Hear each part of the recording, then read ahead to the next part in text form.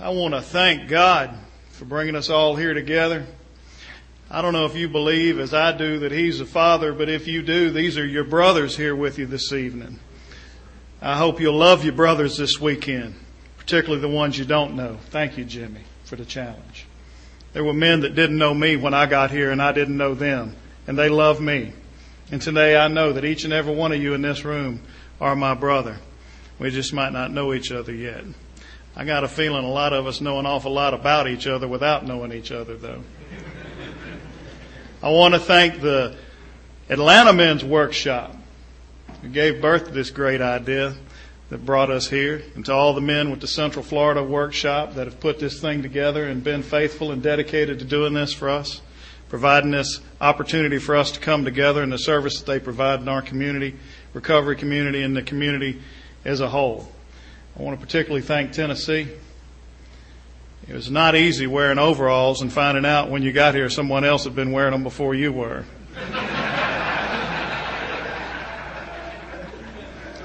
You know, people tend to think we're related down here anyway.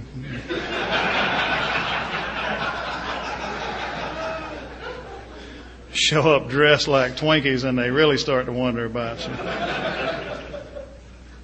Certainly want to thank all the members and volunteers that are here this weekend doing everything to make this possible. That's right.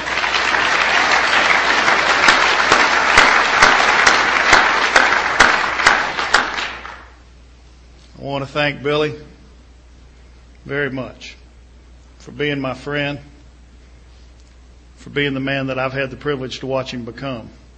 I will tell you, I first saw Billy sometime back in the 80s when the Christmas parade in Ocala was one of the biggest events that we had around here. And I was not happy about being there. And I had got my truck parked just right where I could fix what I needed to endure that parade and keep myself warm and watch what was going on. And lo and behold, there was this group came from Howard Middle School, and they were all dressed up, and they all looked the same, playing in the band, except for this little guy out front wearing a turquoise blue outfit with a big hat and carrying a baton. And he was the only white face in that whole band. And he was dancing down the street. And I just said, would you look at that? I had never seen anything like that in my life. You know, and when I first met Billy, there he was. It wasn't turquoise, but he was trying to look different than everybody else. What he didn't know is I had a sponsor that taught me pretty early when I walked in looking like that for us, different means drunk and drunk means dead. I want to tell you why I'm here tonight. I believe this with all my heart.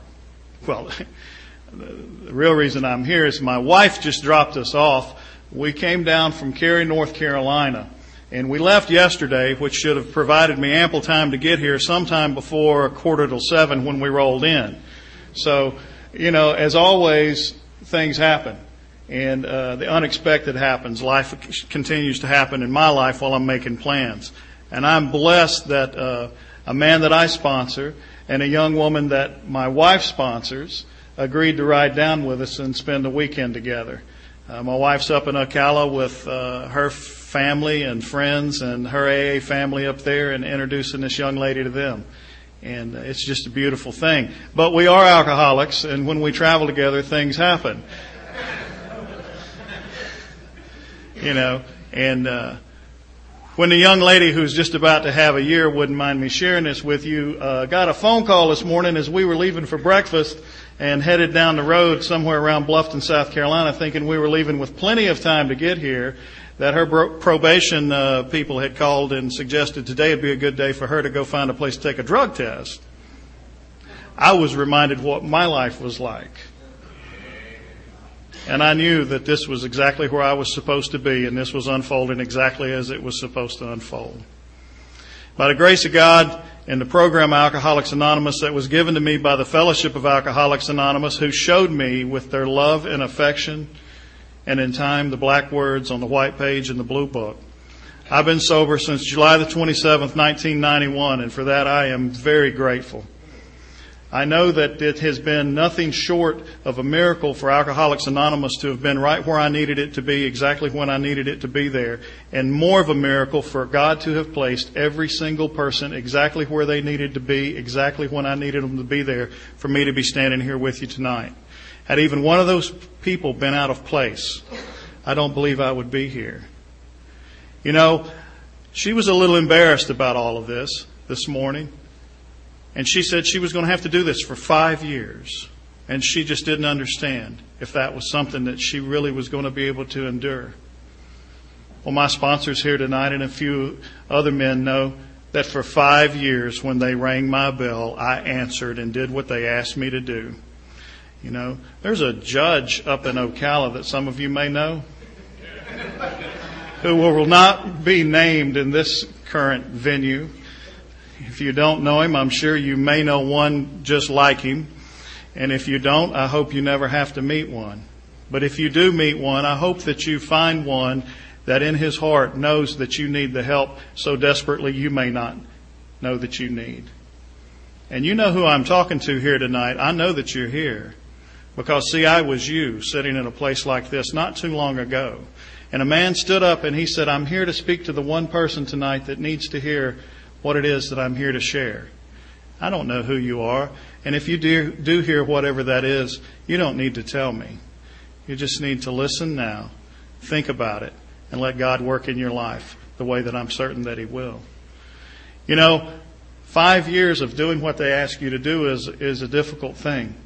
But it was a whole lot better than the 5 years they had planned for me in the state penitentiary here in the great state of Florida. I am one of those that the state of Florida admitted I was powerless over alcohol and my life was unmanageable. They got a program for guys like us, and it was not called Alcoholics Anonymous. But this judge seemed to see fit to give me one last opportunity. One last opportunity. And so I was sentenced to Alcoholics Anonymous in lieu of going to prison, with the assurance that after 4 years and 364 days, if I was not clean, verifiably so, if I stubbed my toe by not doing one of those many, many things they'd asked me to do, that I would draw the entire 5-year sentence. And I had every reason to believe that's exactly what He would do. So, today I was reminded. When we drove through Ocala and we passed the corner of 17th Street and Pine Street, I was reminded again. There used to be a Waffle House there on the corner. It says One China now or something such as that. That big sign should say Chucky's Last Stand.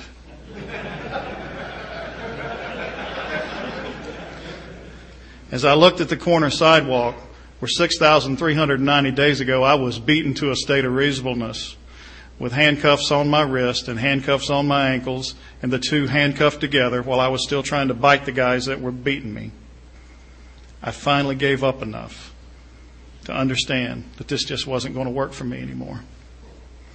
Something about the way I'd been living my life had not exactly turned out the way I'd planned.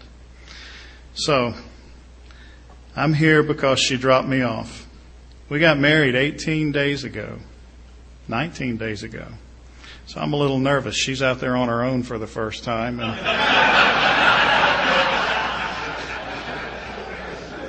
she's got my truck. I know I'm going to be okay here with y'all tonight. So, our truck. Here we go. Here we go.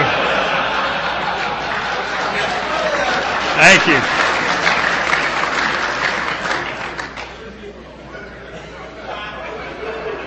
All right. One speaker at a time, please. If you would, from the big book Alcoholics Anonymous on page 124, just a piece from the family afterward. Showing others who suffer how we were given help is the very thing which makes life seem so worthwhile to us now. Cling to the thought that in God's hands, the dark past is the greatest possession you have, the key to life and happiness for others. With it, you can avert death and misery for them. Now, that's a good deal for a guy like me. If you want an opportunity to come up here and do what I'm doing and what some of the others are going to do, don't drink, go to meetings, trust God, clean house, Keep working on you. Try not to die in the process. Become sufficiently horrified, and you'll get your chance, I assure you. My past is plenty dark enough. My kids came to this camp. I brought them down here for many years. I worked with volunteers down here, so I'll go ahead and apologize to the good people of my faith for anything I may intentionally or unintentionally say tonight, and I'll have to deal with them next Sunday.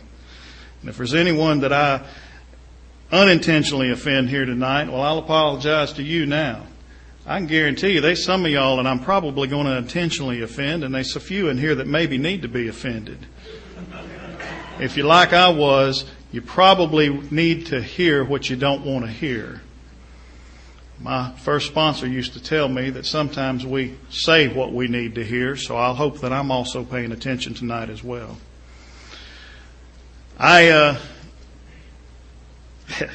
Overalls.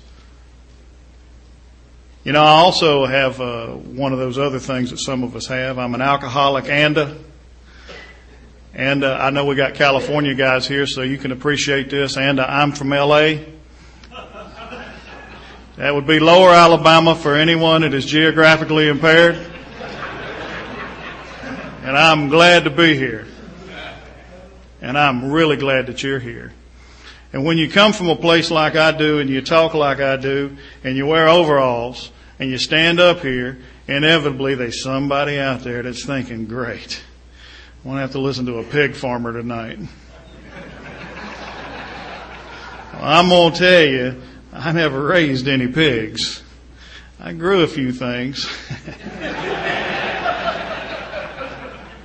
Well, I had a cousin, he raised some pigs. Well, he thought he would. He was kind of lazy and was looking for an easy way out. And he went out and bought him a whole bunch of little piglets.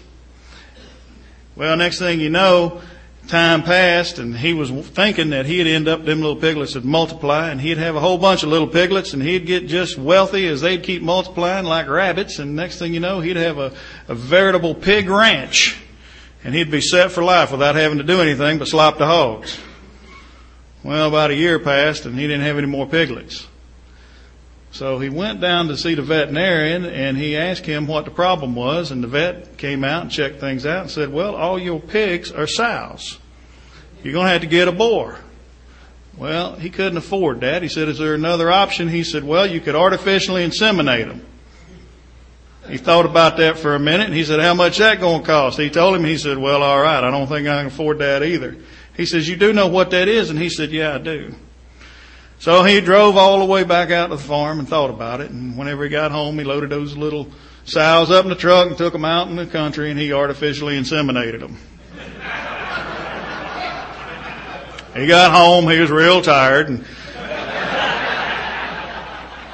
he waited a little while and noticed that they didn't show any signs of having little piglets. So about 3 months later, he loaded them up and took them out there, and he artificially inseminated them again. About 3 months later, he had the same result, so he called the vet, and he said, how am I going to know when they're getting ready to have some little piglets? He said, well, they'll be wallowing around in the mud. So he waited 3 months, and he went back out there again, and he come back after he was so tired, and he asked his wife, he said, please tell me, honey, look out there and tell me that those little pigs are out there rolling in the mud. She said, no, darling, they're not. And he said, well, what in the world are they doing? She said, they're sitting in the truck blowing the horn.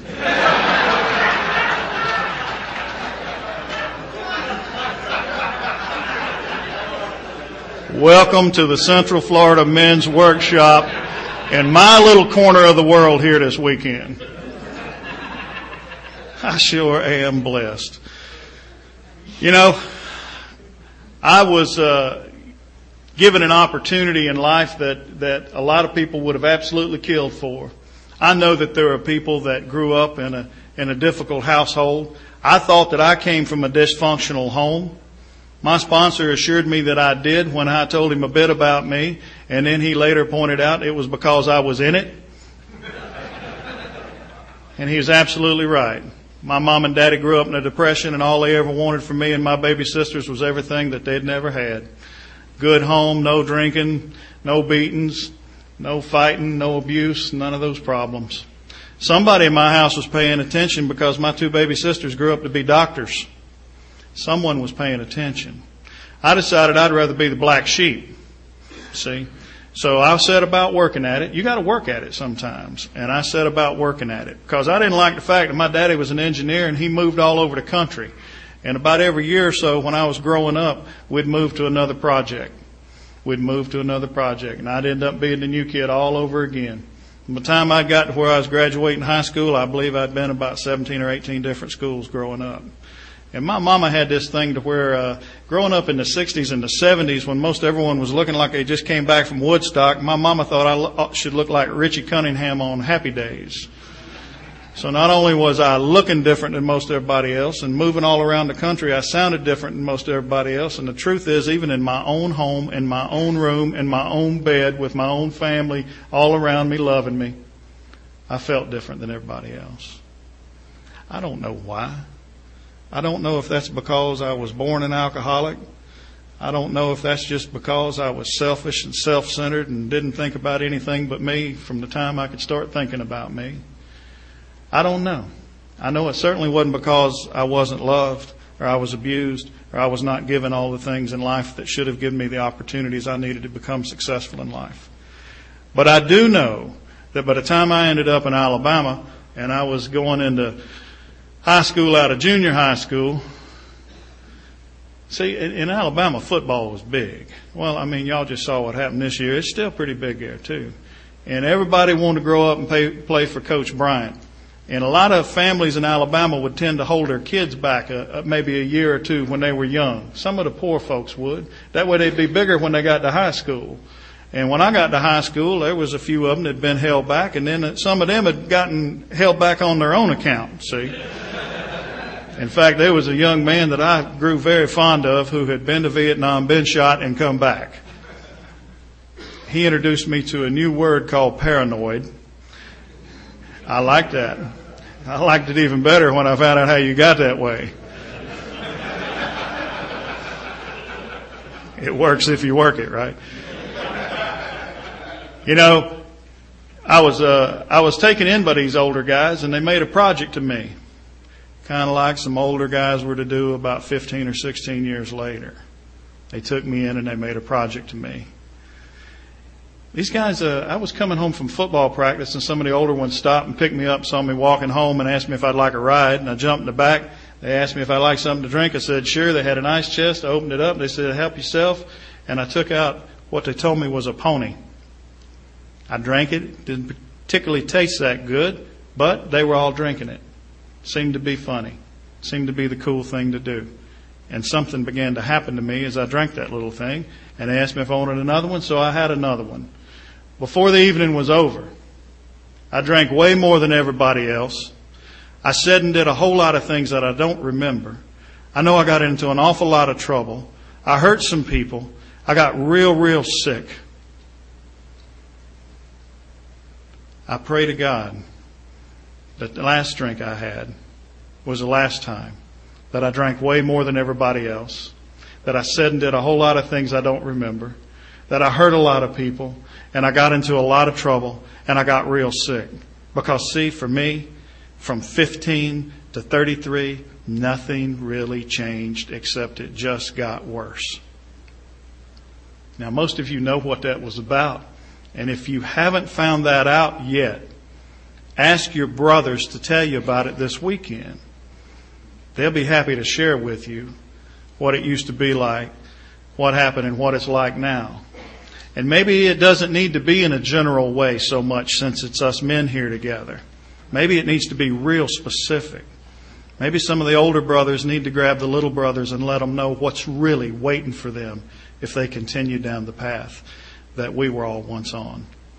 I know, for me, what I heard in Alcoholics Anonymous was the absolute truth. Locked up, covered up, or sobered up. The big book says we only got a couple of choices. To accept a life lived on a spiritual basis or continue to go on trying to blot out the intolerable consciousness of our situation. Accept spiritual help or continue to live in the insanity that I believe to be the only way to live.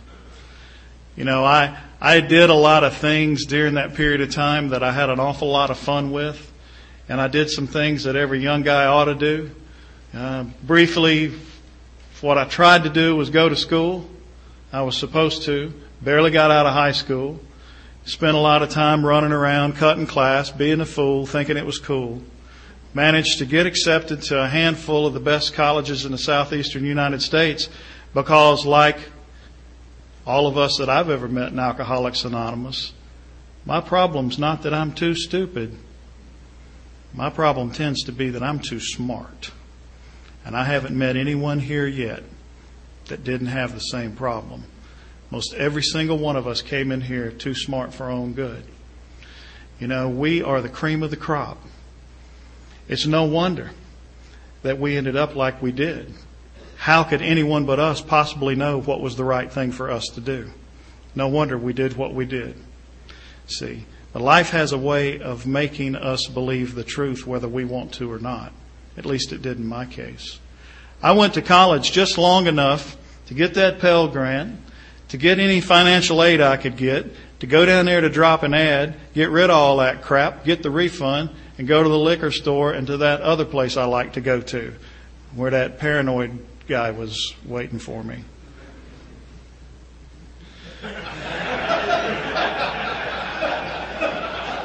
Sometimes he's still there.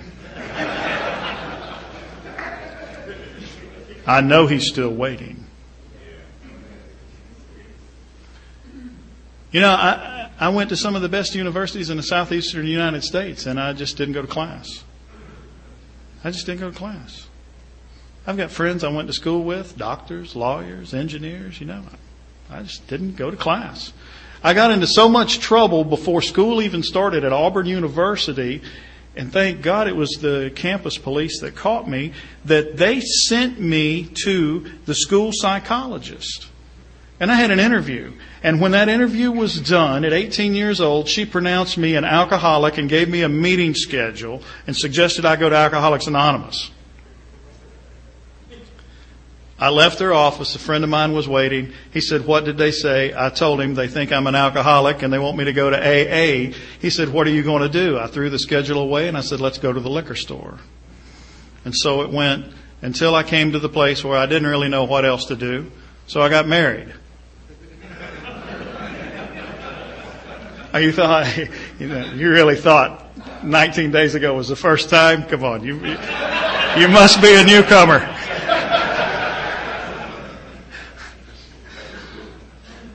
And I didn't understand that girl, so I married her. And 25 years later, 12 and a half of it drunk, 12 and a half of it sober, she informed me that if she had known when she gave me my last chance it was going to last that long, she would have never given it to me.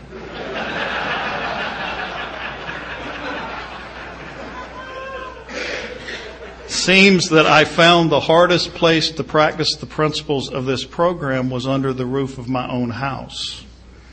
And I would go down to the meeting, particularly the men's meeting, and I would share the hardest place for me to practice the principles of this program's under the roof of my own house. That's why I ran away from home and came here this morning. Oh, Chuck, that's good. That's good you can share and be honest with us like that. Be even better if you do something about it. See, that's what this is about for me. It's about doing something. It's about changing. It's about taking action whether I want to take it or not. It doesn't have anything to do with how I feel about anything. And when I got here, I had a lot of feelings about what y'all were talking about around here. And most of them I had no interest in whatsoever. You don't get sent to a place to stay out of prison and feel good about being there. I mean, for a minute, I ran away to a treatment center after the last drunk. I had to come home and show my wife the papers to prove to her that I'd been locked up. There was no trust left in our marriage at all. None whatsoever. And I had 2 beautiful kids. We lived next door to a preacher who had been praying for me heavily for quite some time. Listen, I came to one morning And I mean, I came to. It was an ungodly hour. The sun was barely coming up, and I heard this organ music or something going off, and I wasn't sure what was happening to me. And it was coming from outside. I lived on a little tiny pond. I'd made a small beach, and the preacher was out there having some kind of service and putting people in the water in my backyard. And I didn't even realize it was Easter.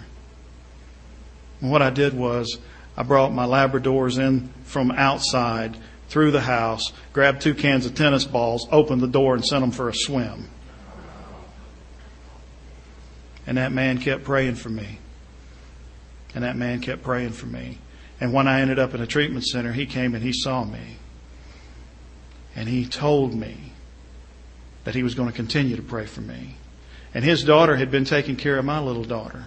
So when I came home, that drunken, broken shell of a man that I was, it only came home to try to get the checkbook to go out and write some more bad checks to get some more liquor and to see if there was anything left in my house. And I opened the refrigerator door and there was 1 beer in there. And I took the beer out and my little daughter, asking me where I'd been, took it out of my hand and it hit the floor. It's no wonder I became the monster that I really was. I didn't beat her, but I broke her heart.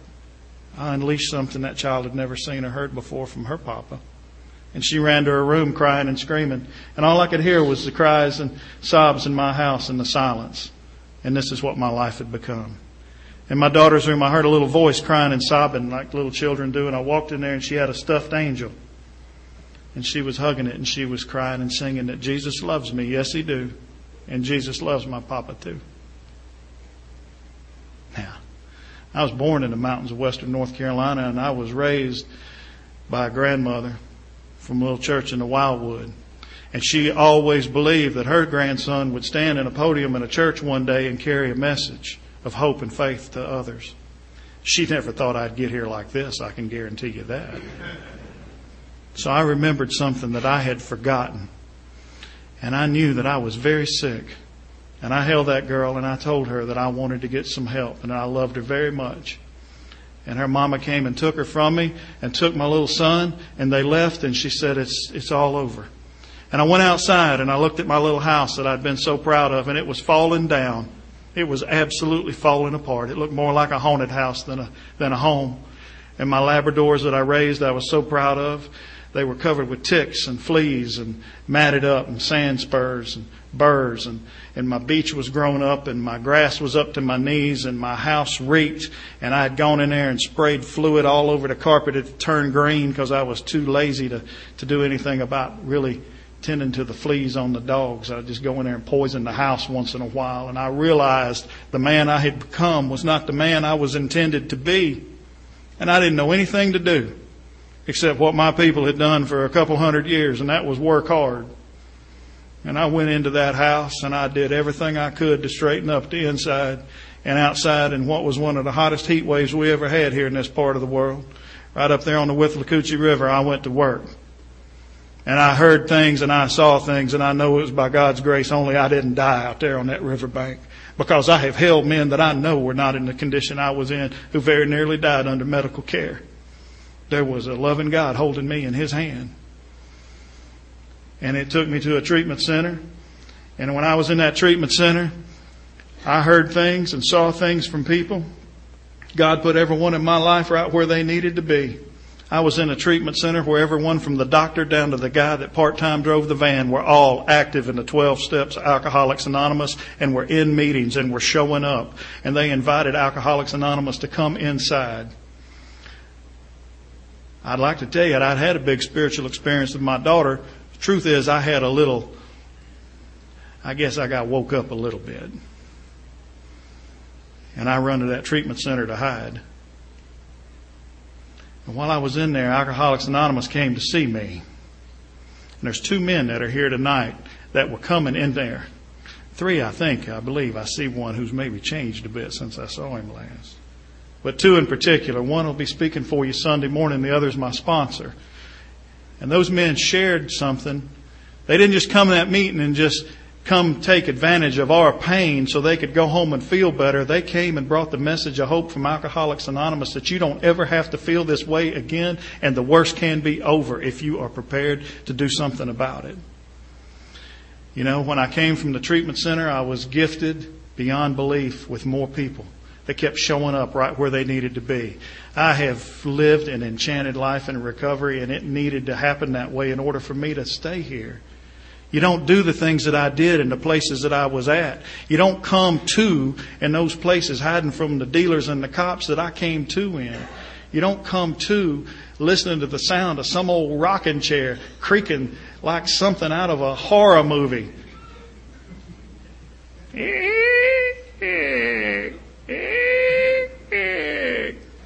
And see a pair of crusty feet pushing that thing up and down.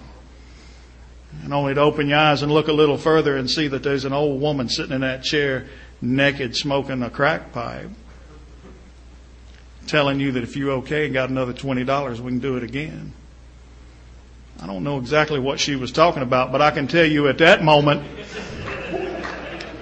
I become pretty clear I was an alcoholic, because I wasn't interested in anything she was offering then, but I was very interested in a drink. You know, I drove down Pine Street coming in today, and I prayed to God I'd see some changes, and some I saw and some I didn't. My old place of business is still up there, where I was selling myself short, trying to get away from the pain. And everything I did only made it worse. And so I'd continue to go to those places and do those things. There was a man who showed up in my life. He taught me that there was some simple things I was going to have to do. One of them was to come in, sit down, shut up, and do what he asked me to do. One of them was to give up. One of them was to show up. One of them was to come and take some actions. Didn't matter what I thought about them. Didn't matter what I felt about them. All that mattered was that I just do it. And one day he pointed out to me that I needed to be doing the same thing a little closer to home. And so he sent me to a AA that was closer to my house. Because, see, I didn't have a driver's license, and the kind people in Alcoholics Anonymous were carrying me around everywhere. And so he sent me to AA closer to my house, and I found a place I could ride my bicycle to. And when I got there, I was sitting in a meeting, and they asked if there was any newcomers or visitors, and I introduced myself. And they asked if I'd care to share, and I said, yeah, I would. Because there was all these happy people. And they were so happy and laughing. And I said, I don't see how you can possibly have the same problems that I have and be this happy. They just laughed even more. And told me to keep coming back and asked me if I would care to pick on someone. And I looked around the room and I didn't really recognize anybody, and there was a man there. And he was one of those two men that had come to that treatment center, and I remembered his name. And I said, I'd like to hear from my friend Gus over there. And the next voice I hear says, my name's Gus, I'm an alcoholic, and I do not know that man, and he is not my friend.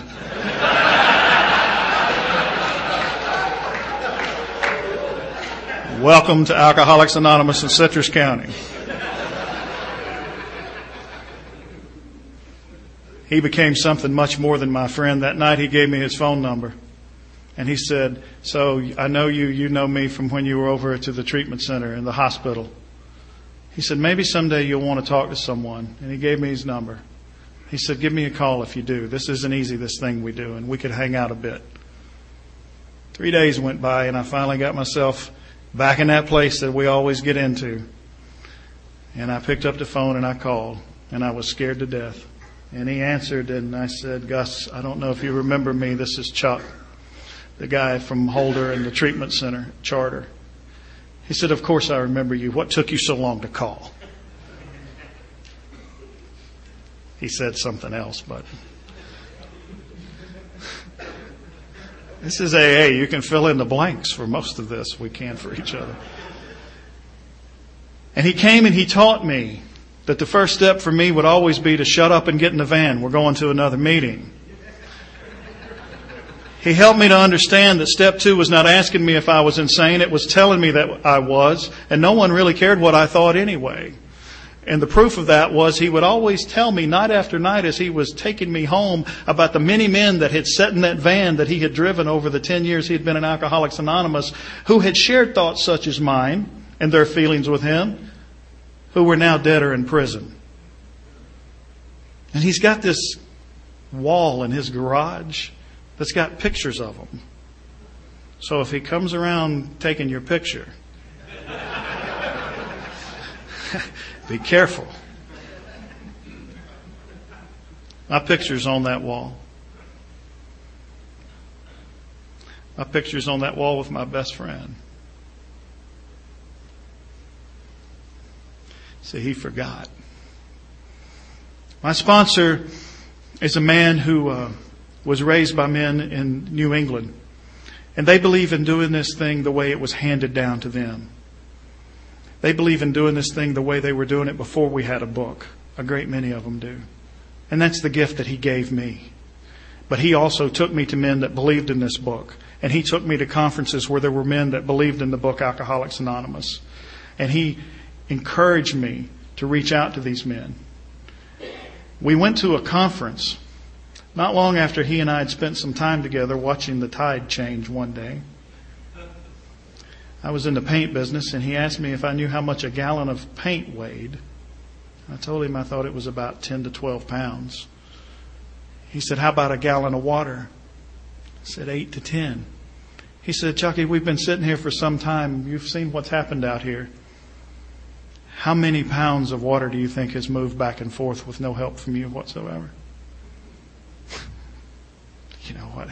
Go count dandelion seeds, look at butterfly wings, look up in the sky as far as you can and tell me if there's something beyond what you see. Look down at the ground as close as you can and tell me if there's something smaller than you there. And then tell me, what do you believe is in charge of all of that? Because whatever that is, that's what you get to choose to ask to help you to stay sober today. That was enough. Those things I had done and those places I'd been and those people that I was so ashamed of having allowed into my life and the people I had hurt. He put his hand on my face and he said, do you know what that is? That's me touching you. And he took his hand away and he said, do you know what that is? I didn't feel it anymore. See, the only way I get to keep feeling that is by choice. And when I make that choice, it's mine. I choose to continue to own that pain so I can have a reason to continue to be that man. And what I'm called to come here to do is to change. And what I've learned I had to change was just like my daddy had told me. Boy, you got a bad attitude. Imagine that. 33 years old and got to come to Alcoholics Anonymous to find out I got a bad attitude, to destroy my life and the lives of God only knows how many people, to steal $80-something thousand, only to be told if I was smart enough to steal it, I'd probably be smart enough to pay it back. To have a company that should have put me in prison and chose to take me and retrain me so I could pay back what I stole from them faster.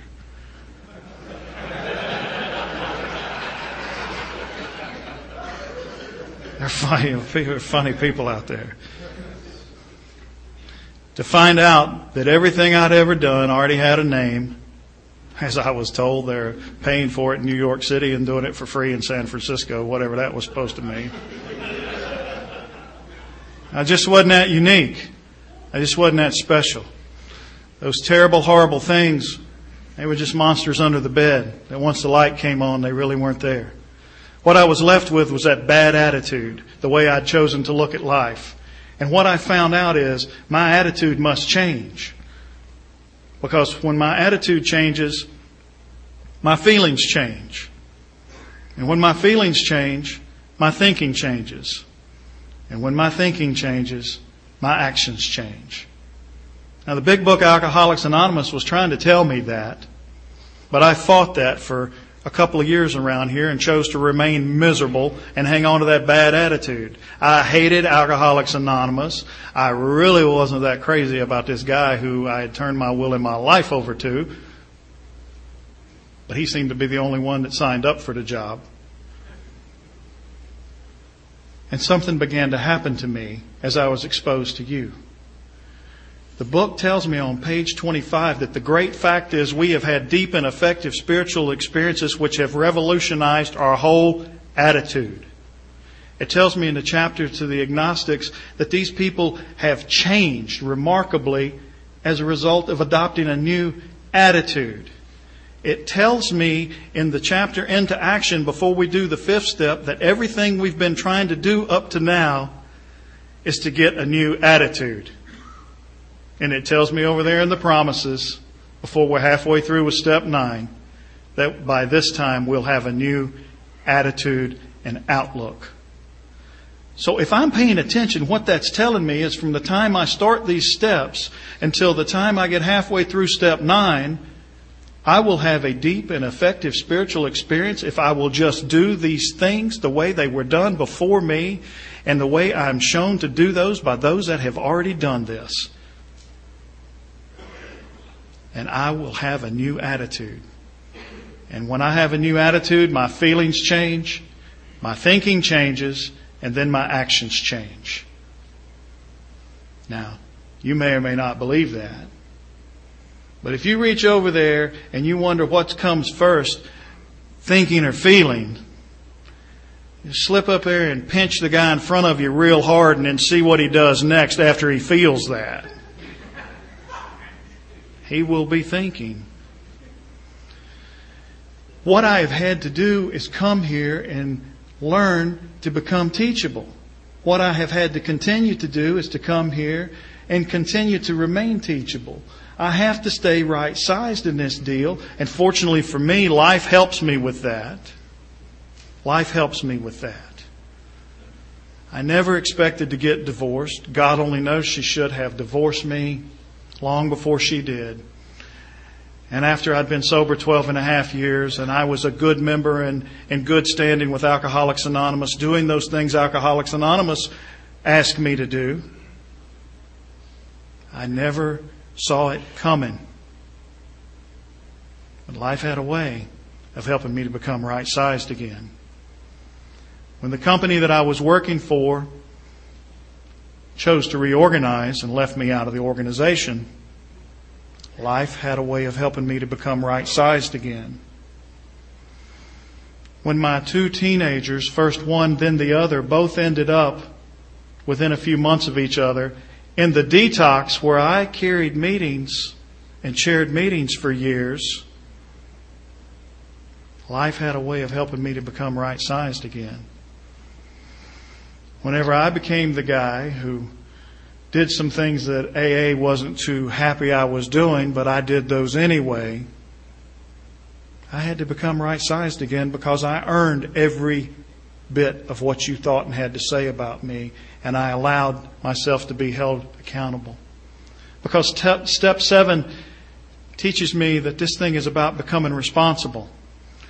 And without accountability, there's no real responsibility. And if I won't be held accountable by you, I'm certainly not going to be held accountable by God. I will tell myself that I am. But see, He speaks to me through you. He speaks to me through you. And if I'm not willing to be held accountable by you and listen to what you have to say, it's just like I'm saying I'm not willing to be held accountable by Him. Those first 5 steps are all about discovery. The last 5 are about recovery. They put the 2 hardest in the middle, I believe. Responsibility and accountability. Today, I know that I can remain that way by keeping one hand in an old-timer's hand and one hand in a newcomer's hand to help me stay in the middle, to help us to help each other, to hold me right where I'm supposed to be. You know, I found out yesterday at this remarkable job opportunity that took me away from Florida a year ago, almost to the day. And I found out the day before yesterday that things aren't looking too good in that job opportunity. They told me yesterday they really want me to stay, but they can only pay me half of what they were paying me. I don't know how well you'd do on half of what you're being paid. So it's a challenge. And I just got married. Wasn't what she signed up for 18, 19 days ago. But I've been here before, and I am not alone. Mine is a powerful God, and you can't outgive Him, and I can't outthink Him, and I can't outdo Him. And He continues to put everyone in my life exactly where they need to be, exactly where I need them to be there. And I know what I'm supposed to do. I'm supposed to continue to not drink, go to meetings, trust Him, keep working on me, and try to help others. Those 2 kids of mine have grown up. They're in college. One's coming on about 1.5 years clean. He's deeply involved in the church. I'm very happy to be there. He's found a home. My daughter, she doesn't want to be one of us, and she may or may not be, but she has definitely decided after she was the only thing that came out of that little red car going 100 miles an hour that left the highway that wasn't broken, that there might just be a God that has a purpose for her life after all, and living the way she's been living probably isn't it. Her journey is her journey. And you taught me that God has no grandkids. So I've given them to Him. And I love them and I pray for them. And today what I know for me is probably the most powerful thing that I was ever given in Alcoholics Anonymous was the truth. And it started for me in a place like this when there was a man who was sharing that many of you know that has a powerful message and has helped thousands and thousands of Alcoholics Anonymous. And at that conference, people were lining up the next morning after he spoke to get him to sign their big book. And I was in line with them. And my sponsor walked by and he said, "What do you think you're doing?" I said, "I'm going to get my book signed." He goes, "When you get up there, be sure to ask him which page it's on that says his autograph is going to keep you sober another day." And he walked off. And I said, "Where are you going?" He said, "There's another speaker in this room." And I heard a man speak that morning that said, "You may not know why you're here, but I know why I'm here. I'm here because there's someone here that doesn't even know that they don't know. And when I'm through this evening, you're going to know that." I believe that's why I'm here today. He helped change my life and started me on a journey that led me more deeply into this book. And every time I open it, I find something else. The best place to hide something from me is still in the big book, Alcoholics Anonymous. So I'll share with you one more thing. Dr. Bob said, "If you think you're an atheist, an agnostic, a skeptic, or have any other form of intellectual pride which keeps you from accepting what is in this book, I feel sorry for you. If you still think you are strong enough to beat the game alone, that is your affair. But if you really and truly want to quit drinking liquor for good and all, and sincerely feel that you must have some help, we know that we have an answer for you. It never fails. If you go about it with 1/2 the zeal you have been in the habit of showing when you were getting another drink, your Heavenly Father will never let you down. And men, if you did something besides drinking, it's going to take a little more than that. Throw your keys under your bed and ask Him for help." I love y'all. Thank you.